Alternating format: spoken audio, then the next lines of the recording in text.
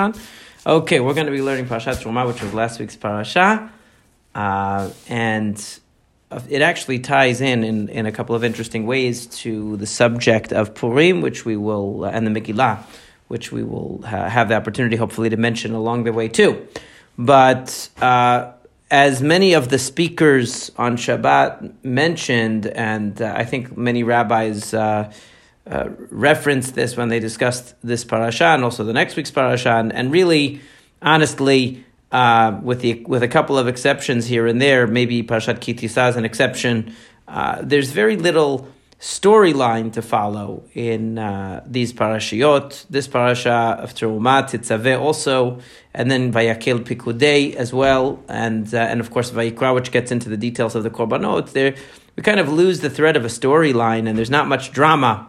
There's not much narrative to engage us in the content of the parashiyot. So many people, they start to develop a little bit of become a little bit distracted from Parashat HaShavua during these weeks as a result of the content not being as engaging, maybe as exciting, I should say, as some of the stories are. I think Bereshit, of course, grabs everyone, and then Shemot also. As long as stories are happening, we're able to relate.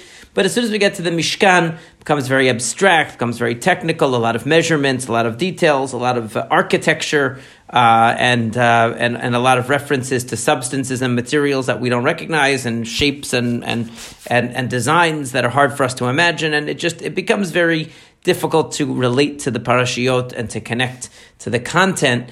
And so, with that in mind, I do think that it's important for us. We see that the Torah places such a great emphasis on the Mishkan, on the Beit HaMikdash, not only in Parashat Terumah, Tetzaveh, Vayakel Pikudei. It's not the only place that we see this emphasis. We also see this emphasis in the before these parashiyot, the concept that a Mishkan will eventually be built, and we see it throughout the Tanakh that the Beit HaMikdash is very, very significant. David HaMelech yearns to build the Beit HaMikdash. Shlomo HaMelech invests an enormous amount of money and effort into the construction of the Beit HaMikdash.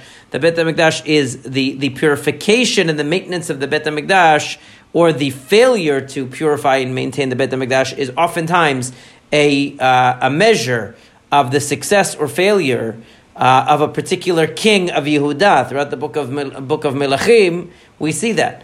And of course, the measure of the exile, or the moment where we really feel that we've lost Jewish presence in Eretz Yisrael, in Tanakh, is the destruction of the Beit HaMikdash, and that's what we mourn on Tisha B'Av, the destruction of the Beit HaMikdash. So much of Judaism actually revolves around the Beit HaMikdash, even though we tend to think of the Beit HaMikdash as a sort of abstract concept, because we've never had the opportunity to live with the Beit HaMikdash and to have that as the center of our national worship or our relationship with God. So we can't conceive of a Beit HaMikdash, and we don't feel the loss of a Beit HaMikdash because we're accustomed to living without a Beit HaMikdash. But the Torah obviously thought it was important to spend a tremendous amount of space and a tremendous amount of time discussing the details of the Beit HaMikdash, or the Mishkan, and so did the Tanakh. And up to the point that our main day of mourning is the morning of the destruction of the Beit HaMikdash, which is which again underscores how significant it is in Jewish thought. And somebody I saw the other day mentioned that looking back on photographs of pre-pandemic times, events and celebrations and other activities, that he was reflecting on the fact that now we had things that we took for granted. We never thought that we would be living without those things, without the ability to socialize and interact and have large gatherings and all this. We never imagined that we would have to exist without that. And then we look back and we see these pictures of us gathering in normal ways, and we say, how could it, we can't imagine that anymore, because we've become so accustomed to the new way of doing things for safety's sake. And he pointed out an interesting observation. This person pointed out that it's the way that we oftentimes try to imagine what it was like to have to live with the Beit HaMikdash. We don't feel the absence of the Beit HaMikdash because we never had it. But now we realize what it's like to miss something that was really essential to our existence before, and now has been taken away. And over the past year, we've adapted to a totally new way of life, and the whole world has adapted to this bizarre new way of living life. And it gives you a sense of maybe, an analogy maybe to what the people who lost the Beit HaMikdash, who lived with the Beit HaMikdash, and then had to adapt to a strange new Judaism and a new world without a Beit HaMikdash, what it must have been like for them. Obviously, if we were to continue with the current trajectory, obviously we want it to end as soon as possible, but if we were to continue with the current way of doing things for the next 20 years, and our kids don't even remember what it was like, it wouldn't even remember or wouldn't even recognize what normal life was like, that would be like what it's like for us without the Beit HaMikdash. We don't even recognize that something is missing. We just, we grew up with things this way. But for someone who lived with the Beit HaMikdash their whole life and then it was destroyed, we can see how something so crucial to their sense of what it meant to have a Jewish state or Jewish life was taken away. That's what it's like for us today, that the socializing and the gatherings and the activities that we were so used to and accustomed to for so many years, being not allowed to us, makes us think that so much we took for granted, but gives us a sense of what it means to be robbed of something that was central to our existence. We could get used to this. We could adapt to it. We can survive, but it's not the same as it was before. And that's the way we would feel without the Beit HaMikdash if we had lived with the Beit HaMikdash. It was an interesting analogy, I thought. But anyway, I wanted to discuss the Mishkan, because that's the subject of the parasha that passed and also the parashot that are coming up. But I wanted to take a more bird's eye view of the Mishkan. Rather than focus on a specific component of the Mishkan, what I'm interested to explore maybe is what is the purpose of the Mishkan and why it is so important to Jewish life and why it plays such a critical role, why it occupies so much space in the Torah and in the Tanakh. And for this purpose, I would like to share with you a screen. I can use this nifty screen sharing option here to allow me to show you. This is from Sefaria. Sefaria is a wonderful website that I oftentimes use for these classes because it has here in Hebrew and English the text of many, many, many Jewish books, as I've mentioned in the past. I don't want to say everything is on Sefaria, but almost everything you would ever want to search for and to study from is there, and many things are both in Hebrew and English, including, of course, the Chumash, but many other texts as well. So here we have the parasha. This is the beginning of the parasha of this past week. And of course it describes the materials that the Jewish people were commanded to bring.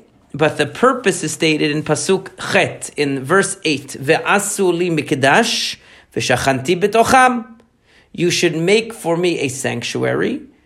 V'shachanti betocham. And I will dwell among the Jewish people. That the Jewish people should make for me a sanctuary. Ve'asu li mikdash is the future. Ve'asu li mikdash. They should make for me a sanctuary. Ve'shachanti betocham. And I will dwell among them. And so, and this is the main purpose. You have to do exactly as I've commanded you in terms of the construction of the Mishkan. But the main point seems to be, let them make a sanctuary that I can dwell among them. What does it mean for God to dwell among people? And since when was this an objective of the Torah? So there really obviously, the idea that Hashem would dwell among people is not to be taken literally in any way. God is not physical. He doesn't have a body. He doesn't dwell in any space, and he doesn't exist in space and time.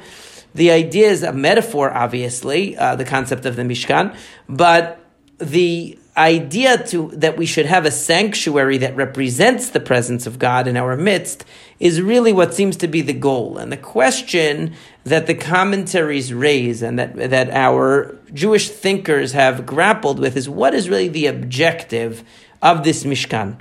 And I would say there are two basic approaches to how we can understand the Mishkan. The Mishkan as either one interpretation of the Mishkan is that it is a perpetuation. It is an extension of the experience that the Jewish people had at Mount Sinai. Because we know the Jewish people at Mount Sinai experienced the presence of God, the revelation of the Torah. They had a face-to-face encounter with the divine. And then they moved on from Har Sinai. And it was basically after they constructed the Mishkan that they moved on from Har Sinai and they began to travel. So the Ramban, Nachmanides, has a really fascinating and very compelling interpretation of the Mishkan that he lays out in his commentary in this parasha of Terumah, where he states that the purpose of the Mishkan was essentially to give the Jewish people, they had this one time in history, this moment of encounter with God. That moment would have simply been a memory. Of course, it was committed to writing in the text of the Torah, but it would have been a memory that would fade with time. And so the Ramban says, Nachmanides says, that the purpose of the Mishkan was basically to keep that experience alive. That originally Hashem's presence was revealed to us on Har Sinai, but once we received the Torah, Hashem's presence continues to be with us in the Mishkan. And he explains that this is why there are 3 sections to the Mishkan. There's an outer courtyard, an inner area, and an inner area called Kodesh HaKodashim, the Holy of Holies, that represents the 3 levels that existed on Mount Sinai, the bottom of the mountain, a further up part of the mountain where the great people, but not the common people, but the special individuals like Aaron and so on were allowed to stand, and then the top of the top, which was where only Moshe Rabbeinu was allowed to go. It represents these 3 levels. The Mishkan represents Mount Sinai, basically, the outer area, the area a little bit closer, and the highest level of holiness is the same thing that we see on Mount Sinai. We see in the Mishkan, and of course he points out that what is at the center of the Mishkan. What is the Mishkan often called? It's often called Mishkan HaEdut, the dwelling place of the testimony, meaning of the tablets of testimony that Moshe Rabbeinu brought down from Mount Sinai that contained the revelation that God gave to the Jewish people at Har Sinai. So the fact that that is at the center, that is in the Holy of Holies of the Mishkan, and that is actually what the Mishkan is named after. It's called the dwelling place of, the home of, the repository of these luchot, these tablets. So obviously that experience of the revelation of the 10 Commandments, the Ramban says, is the essence of the Mishkan. The whole Mishkan is that the Jewish people should be able to have a constant re-engagement and re-experience of this moment of encounter with God that they first experienced at Har Sinai. That it shouldn't be lost, but it should be something that they can renew and revisit again and again when they come to the Mishkan. That's the idea of the Ramban. Very interesting idea, very interesting concept, and that, according to that interpretation, of course, that would mean that, can I? I don't know. Let me see if I can make it bigger. I might be able to just make the text bigger. Hold on. Can I do that? I don't know. I thought that it gave me the option to make the font bigger, but I don't see if it does. Let's see. Oh, yeah, it does. Wait 1 second. Font size. Okay. Maybe that will help a little. That's the most I think I can do. I'm not sure. But the point being that, according to the Ramban, and actually we could even find the Ramban here on Sefaria, but I don't want to go too far into the different texts here. You can even find on Sefaria, which is what makes it so amazing, commentary, and you can go to the Ramban, and it even has the Ramban in English, amazingly, and he says here the idea of the moment at Mount Sinai, that the glory of Hashem on Mount Sinai will now be with them, and now the place that Hashem will speak to Moshe becomes the Mishkan instead of Mount Sinai. And he brings all of these connections here. You can actually look here on Sefaria and see how he makes his case. I don't want to go too much into specifically only the Ramban, but that's the Ramban's interpretation of the Mishkan, and I think it's a very compelling interpretation, and there's a lot to recommend the interpretation, and he has a lot of proofs and a lot of evidence to back it up. There's another interpretation of the Mishkan that is that is maybe a more commonly. Oh, and by the way, the Ramban also says that, or actually the Midrash says, I can't remember if the Ramban quotes it directly, but the Midrash says that the Mishkan is like he gives the analogy. The rabbis give the analogy that a father-in-law doesn't want his daughter to get married because very attached to her. So he says, you can marry my daughter, but only if you always have an apartment for me to be with you wherever you go. So I can always stay nearby wherever you go with my daughter. Once you've married her, I can always stay nearby and be with her and be with you. And in the same way, Hashem says, I'm giving you the Torah, but once you receive the Torah, you have to make a mishkan for me to be with you, for my presence to be with you. And that's a similar concept. In other words, that the receiving of the Torah meant a relationship with God, and that relationship with God would be embodied in the Mishkan. That's the way the Ramban interprets it, and I think it's a great interpretation. And a lot of the modern commentaries actually gravitate to this idea of the Ramban. They like it very much because of all of the similarities and all of the common symbolism that we find between the Mishkan and the revelation at Mount Sinai. Now, that's the Ramban. Now, the other interpretation that a lot of commentaries draw from, the Seforno, the Rambam, Maimonides, among others, is the idea that the Mishkan is basically an antidote to idolatry. Now, in other words, it makes it more of a necessary evil, you could say, than a positive. The Ramban's idea is all positive. It's perpetuating the experience of Mount Sinai for all generations, and the opportunity to have an encounter with God is memorialized and sort of embodied in the Mishkan. That's a more positive idea. The Rambam, Maimonides, and Seforno and others have a more a cautious idea about the Mishkan. They say that really the idea of God is so abstract and so transcendent and so beyond their comprehension that it would be off-putting for the Jewish people to have to relate to God in a purely abstract way.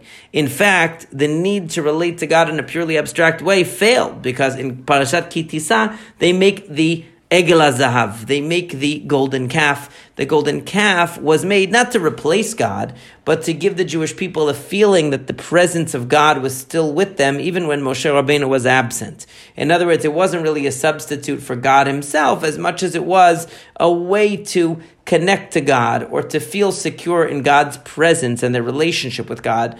And that's the concept of the Egel HaZahav. So the Mishkan, according to these commentaries, and Rashi actually also seems to be among them, the building of the Mishkan, the commandment to build the Mishkan, actually came after the sin of the golden calf, even though it's written here prior to the sin of the golden calf, because the sin of the golden calf happens in Parashat Ki Tisa, and Trumat Titzaver before that. The two parashiot that deal with the Mishkan and the clothing of the Kohanim are before that. But we say that this actually happened afterwards, that it was because of the sin of the golden calf that it became clear that the Jewish people could not relate to God in a purely abstract way. They needed some physical medium to represent the presence of God, and therefore Hashem commanded them to create the sanctuary that would allow them to relate to God in a way that was simultaneously something physical and something that would engage their senses and their physicality, but at the same time would negate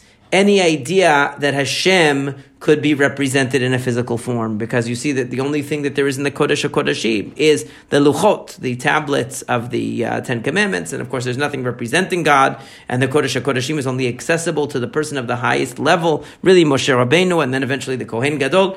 So the idea that our ability to relate to God is very limited because of the fact that we're finite and we're mortal, is expressed in the Mishkan. At the very same time, the majesty and greatness of God is put on display in the beauty of the Mishkan. So we're able to relate to God through the beauty of the aesthetics of the Mishkan and the symbolism of the Mishkan and all the ideas that are embedded in it. And at the same time, we are taught not to mistakenly think that this is really a home for God, or that God is really limited or is able to be depicted in any way, or that we could lower God down to our level. It gets away from that. So the Mishkan serves that purpose according to the Rambam and Seforno. Now, the interesting thing is that would seem to suggest that the idea of a Mishkan only came into existence after the sin of the golden calf, but that's not really true.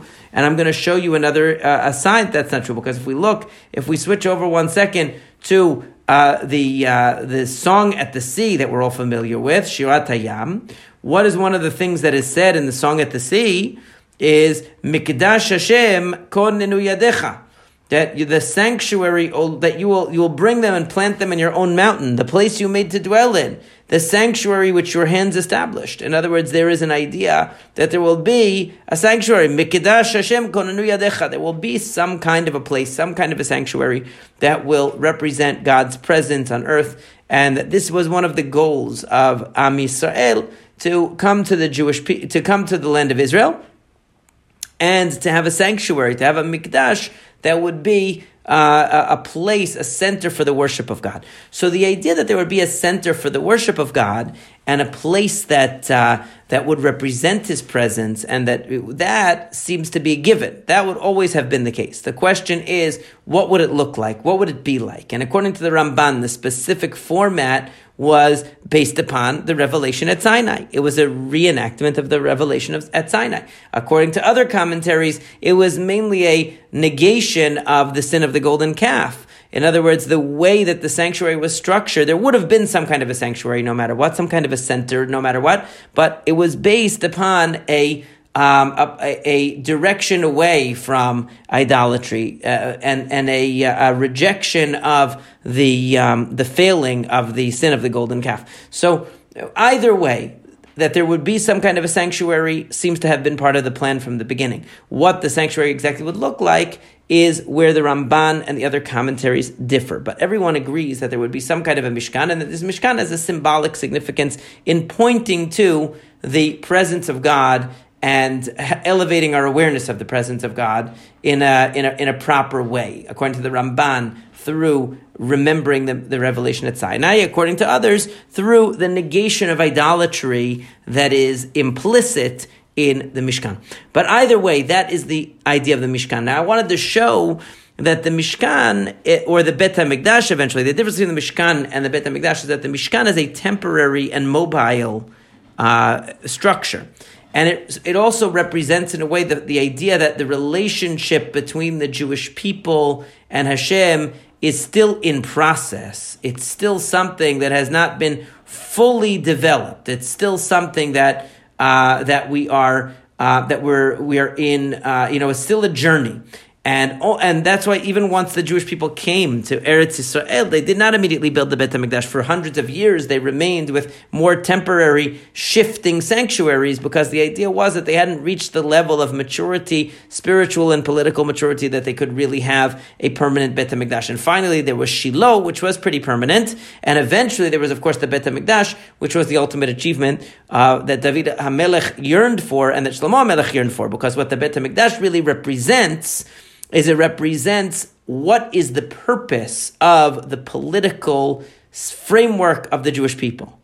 It's not an end in its own right. Having a monarchy and sovereign state is not an end in its own right. The sovereign state of Israel, even the ideal sovereign state under the leadership of David or under the leadership of Shlomo, is only an instrument, is only a means to the end of proclaiming the sovereignty of Hashem in the world. That is the main goal of it. And that's why it says there are 3 mitzvot that the Jewish people had when they came to the land of Israel. The first one was to appoint a king, which they did, but it took them hundreds of years to do it. And then to get rid of Amalek, which we read in the Haftarah of last week. Shaul was commanded to do so, and he failed to do so. But what was the reason why the mitzvah of destroying Amalek was only after they appointed a king? And if you take a close look at Parashat Zachor that we read on Shabbat, it's also only after the Jewish people are at rest from their enemies. They don't destroy Amalek when they're in the middle of conquering the land, which would have made much more sense, much more economical. You're already conquering the land and you're at war. Destroy Amalek while you're at it. But no, we wait for a king. Why? Because Amalek wasn't really an imminent threat to the Jewish people. Amalek represented the fundamentally unjust way of surviving and existing. It was a group that survived by pirating others, by taking advantage of the weak and the defenseless. They would identify groups, camps, villages, cities that were not well protected, and they would take advantage of their weaknesses and vulnerabilities. They would come in, they would steal whatever they could, they would rape and pillage and kidnap and whatever they needed to do to enrich themselves, and they basically lived off this kind of piracy. And so when they saw the Jewish people leaving Egypt, of course, they chased after them in order to take advantage of their weakness and try to plunder them, and they failed at that. But they represent the opposite of what a Jewish state is supposed to be about, because the Jewish people are supposed to be about caring for the weak and the defenseless and the vulnerable and establishing justice and compassion. And Amalek represents the opposite. That's why Amalek is always depicted as anti-Semitic, because anti-Semitic doesn't just mean that they have a racial hatred for Jews. That's how we think about it today. It means that they had an ideological hatred for Jews. They hated the fact that the Jewish people stood for God's sovereignty on earth and for the principles of justice and compassion extended to all creatures. They were opposed to that. They didn't like that. That was anathema to them. And so therefore they wanted to destroy it. And so the idea of the king attacking Amalek is that he was saying that I'm using my sovereign power, the authority that I have as the king of Israel to eliminate injustice, to wipe out those who prey on the weak and defenseless. It wasn't that Amalek could possibly ever stand up against somebody like David or Shlomo. It would be impossible. They couldn't really fight against an actual king. They didn't have that kind of manpower, and they weren't posing any threat. They were looking to prey on the weak and the defenseless. They weren't looking to threaten an actual kingdom. But the fact that a kingdom that wasn't threatened by them, that was at peace, that didn't have anything material to gain and didn't have any concern about its national security, still got involved to establish the principle of justice and the principles of compassion in the land of Israel, that says something about what kind of a king the Jewish king is supposed to be and what kind of government the Jewish government is supposed to be. And then finally, once you've done that, the Torah tells us that once, it says in Parashat Bishalach, Kiyad al Kesya milchama Hashem ba'amalek midor dor, that Hashem has sworn on his throne, so to speak, that there is a war between Hashem and Amalek from generation to generation. Meaning that, and the rabbis interpret that, it says Kiyad al Kesya, the hand, meaning Hashem is swearing with his hand, so to speak, on the throne. But the word throne is missing an aleph. It says al-kesya. What does it mean? It means that the throne of God is incomplete as long as Amalek exists. Meaning to say that as long as there are people who are living and operating in a way that's contrary to the will of God, God's majesty cannot really be proclaimed in the world. And so we first have to get rid of Amalek, and then we can have the Bet HaMikdash, which of course is the exact opposite of what Amalek represents. So we get rid of Amalek, and then we establish the Bet HaMikdash. So what the purpose of having a king do these things, having a king attack Amalek, and having a king build the Bet HaMikdash, is that it's showing how we channel our political power as the Jewish people. We don't channel it only into our own economic benefit, our own national security concerns, or anything like that. We channel it also into demonstrating, or ultimately everything that we do is only a means to our ultimate purpose, which is Kiddush Hashem in the world, which is sanctifying God's name in the world. And that means fighting injustice, and that also means establishing the institution of the Bet HaMikdash that points everyone's mind to the ultimate king. And that's why when it speaks about Shlomo HaMelech building his own palace, it speaks about him building the Bet HaMikdash, because the idea is that his kingdom, his power, his authority is subordinate to and instrumental to bringing to light the power and the majesty, the greatness of God. That's the purpose of it. And it's only when the kings lose sight of that and think that the purpose of their kingdom or the purpose of their power, the purpose of the authority granted to them is to serve themselves, that's when they end up being punished. That's when they come into conflict with God, and that's when the Bet HaMikdash ends up being neglected, and that's when the service of God, of course, falls by the wayside because human ego becomes involved. But really, that's why David HaMelech said, "I'm dwelling in a house of cedar, and the Bet HaMikdash and the Aron, the ark that carries the of the covenant, that carries the luchot, is in a tent. How could it be that there's not a building for the Bet HaMikdash and there's only a tent?" And then Hashem tells him, "You can't build it, but your son will build it." But the point is that he saw a disparity in the idea that human power should be in a sanctuary, basically in a palace that was so grand, but that Hashem's kingship and malchut should only be represented by a tent that was, incongruous and unacceptable to David HaMelech. So therefore, he wanted the Bet HaMikdash to be built. But the idea is that what a Mishkan shows you is what is the purpose of the power we have. And you can see that in the case of the Jews leaving Mitzrayim as well. That what was the purpose of their freedom? To create a sanctuary for God. To bring God's presence and bring awareness of God into the world. That was the goal, ultimately, of everything that they had. And once they came to the land of Israel, that was even more pressing of a goal, that they should demonstrate that to the nations of the world. And so, and if we turn to the story of Purim just briefly, before I get into the other two things we're going to look at quickly, the story of Purim opens with the palace of Achashverosh, and really all of the intrigue and everything that happens in the story of Purim happens in the palace of Achashverosh. And as many of the Midrashim mention, a lot of the language used to describe Achashverosh and to describe his palace and to describe his clothing and even to describe the way that he shows off his opulence and the luxury that he that he has, a lot of the language and a lot of the imagery seems to be word for word copied out of the language used to describe the Bet HaMikdash or the Mishkan and to describe the clothing of the Kohanim. The Midrashim emphasize this a lot. The fabrics that are mentioned there, the materials that are mentioned there, the idea of lechavor ul-tifaret that says that et yikar tiferet gedulato, the wonder of his magic, the splendor of his greatness. All of this language is language of the Mishkan. So the idea is that he replaced, in a way,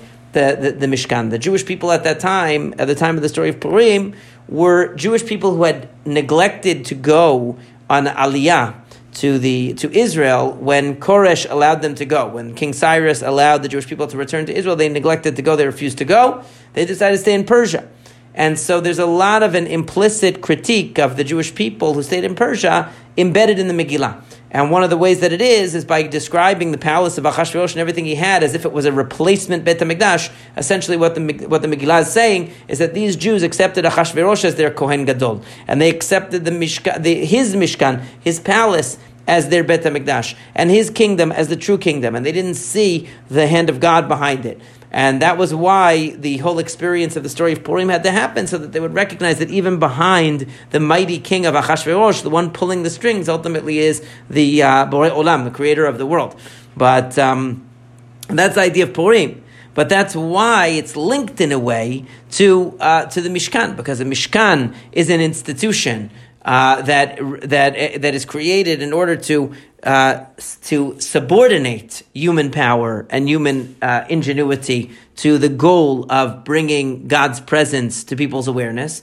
And most human ingenuity and most creativity is used to bring awareness to human beings and to make them the center. And that was what Achashverosh tried to do, but that's what the Mishkan tries to go against. And that's why there's a contrast. There's sort of an irony in describing Achashverosh's palace in the same language that the Mishkan is described, because they're competing against each other for the Jewish people's attention. The Jewish people are so enamored with Achashverosh and his greatness that they don't seek God and God's greatness.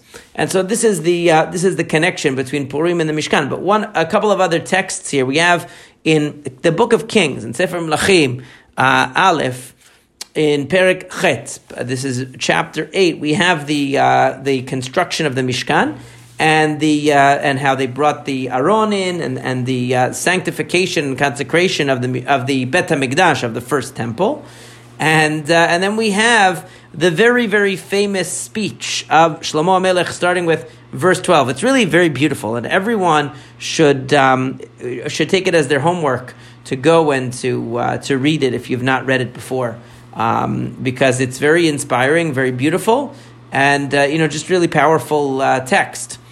And it says, "Az Amar Shlomo, Hashem Amar Lishkon Ba'arafel." Hashem is chosen to dwell in a thick cloud, meaning Hashem himself is a mystery. Bano baniti bet zevulach machon lishivtecha olamim. I have built for you a house, a bet zevul, a place of dwelling. Machon lishivtecha olamim, a place where you can dwell forever. Now you notice, machon lishivtecha is exactly the words of Shirat Hayam of Az Yashir Moshe. Machon l'shivtecha pa'alta Hashem. The exact same words. So he's saying to Hashem, I've built for you a house to dwell. But then what does Shlomo HaMelech say a little bit further on, after he describes the history behind this moment? He says that hold on. Starting in verse 27, I mean, all of this is the speech, and it's all worth reading, but I'm just skipping to a part that I wanted to focus on. It says, Ki ha'umnam yeshev Elohim al haaretz. Could God really dwell on earth? Even the heavens and the uttermost heavens cannot contain God. Certainly not this house that I built. Meaning, we should realize that this house is not actually a dwelling place for God. It's simply a place that helps us connect to God and reminds us of God. And he says also in verse 23 before that Hashem is the God of Israel, that there's none like you in the heavens above and on the earth below. And so then he says, in 29, verse 29, Liot einecha petuchot el habayit hazeh la'alev hayom. Your eyes should be open upon this house day and night. Ela makom asher amarta yeh shemisham. The place that you said, may my name be there. That you should listen to the prayer that anyone directs towards this house. And if you look in, he says each time, you should listen to the supplication of your servant, meaning himself, and the Jewish people, that they pray facing this house, okay, or in that house. And you will hear in the place of your dwelling in heaven, and you will hear and you will forgive. In other words, he keeps emphasizing, you will hear it in the Shamayim, not meaning in the physical heavens, because he just said before that that God is not contained in the heavens either. So it doesn't mean in the physical heavens that we can see, but it means in the spiritual realm. In other words, in the beyond. Okay, and we see that all of this, that it speaks again and again as a person who sins, and then he comes here and he comes to make amends, and it says V'atat tishma hashamai. You should listen in somebody, or actually, no, this is talking about first he talks about somebody who is the injured party. The injured party comes and prays to you. It says, V'atat tishma hashamai. You should listen from heaven. This is verse Lamed Bet. And you should judge the person and set things straight. And when the Jewish people sin and they turn and they do teshuvah, and in verse 34 it says, V'atat tishma hashamai, and in heaven you should listen. In other words, the people will come to this place and they will pray facing towards this place, but you will hear from the heavens. And that's what he says again and again. And he even mentions here, very interestingly, and the rabbis point this out, he says that first he says any Jewish person who prays, you should answer them. But then he also says that v'gam el anochri in verse 41, even a non-Jew, shelo me'am Yisrael, who is not of the Jewish people, and for the sake of your name, he comes from a distant land, and he hears about how great Hashem is, and he comes to this place to pray. You should listen and answer everything that he asks of you, so that the nations of the world should know your name, to fear you, like the Jewish people do, and to know that your name is called upon this house that I've built. In other words, what he's saying is that the purpose of this house is to inspire people, is to direct their mind towards God, and even to bring members of the nations of the world to this place to recognize and acknowledge God the way the Jewish people do. In other words, the Jewish people are setting an example, and the nations of the world also will come to come close to God through this house. Not that God is contained in the house. And he says it again and again. You will hear from heaven each time they pray. And there are many, many, many examples of different situations in which people would pray and they would turn and they would come to this house, the Beit HaMikdash, where they would face it in their tefillah, and Hashem would hear them. So it's a device, it's a means to bring us closer to God, to elevate our consciousness of God, not that God is contained in the house, but that is the concept of the Mishkan, to have such a place. And one last important text, which is the very end of the book of Yeshayahu. Similar opening, Ko Amar Hashem. Now Yeshayahu lived a couple of hundred years after King Solomon. But he says, Ko Amar Hashem, Hashamayim kis'i, ve'aretz adon raglai. So says Hashem, the heavens are my throne, and the land is my footstool. Where could you build a house for me? What place could serve as my abode? Everything that you see was made by my hand. So he says, even so, even though I created the entire universe, I still have a special relationship with the person who is the humble person who is devoted to God. But the idea again that Hashem is beyond any ability to contain him in a house or limit him to a house, but the concept of that really the universe testifies to God and his presence can be found anywhere. But the existence of a house is to enable us to connect with God. And we see that it says right here when it speaks about the Beit HaMikdash, it says Vaya midei chodesh b'chodsho, and this is a haftarah that we read actually on Rosh Chodesh that falls on Shabbat. Vaya midei chodesh b'chodsho midei Shabbat b'Shabbat yavo kol basar shechavod lefanai amar Hashem. That in every Rosh Chodesh and every Shabbat, all flesh, meaning Jews and non-Jews, will come to bow before me, says Hashem. In other words, the idea is that it's a universal place for people to come and to relate to God. And that's really ultimately the goal of having a Beit HaMikdash. It's to enable people to be unified in their recognition of God and to elevate their knowledge and their awareness of God. There are other very famous verses that have the same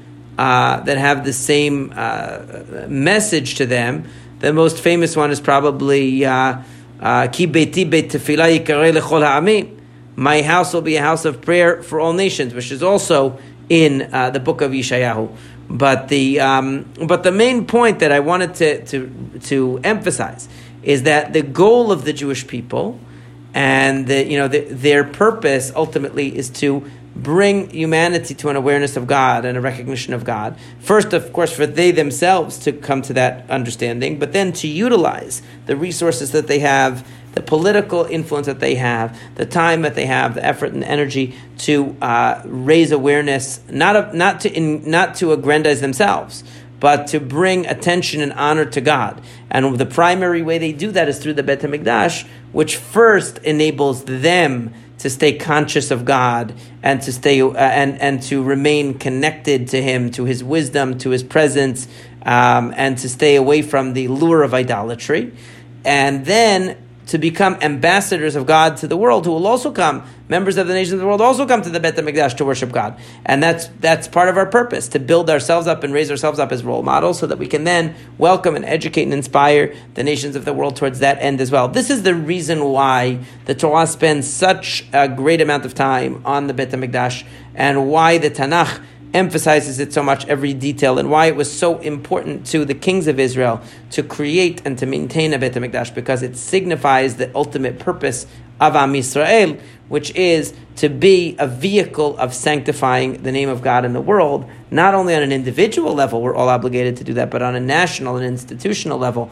And the ultimate way we show that is when our political infrastructure is made into, so to speak, the handmaiden of the Beit HaMikdash. It props up, it supports the Beit HaMikdash, not the other way around. That the Beit HaMikdash is our goal, that bringing awareness and bringing honor to God is our goal, and whatever we have, and whatever political success, economic success, and so on that we have, is only a means to the end of glorifying God's name in the world. Then we've really achieved our purpose as Am Yisrael, as the Jewish people and the chosen people. So Be'ezrat Hashem, we should have the zechut to realize this dream in our time.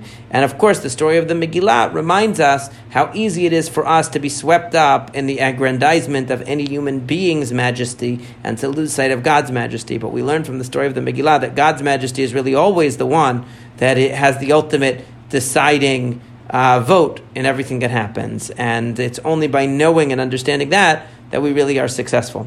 So Be'ezrat Hashem, we should be able to see this lesson, learn this lesson, take it to heart, and live by it. And I wish everybody a happy Purim, and hopefully we'll meet again next week to continue with Parashat Tetzaveh.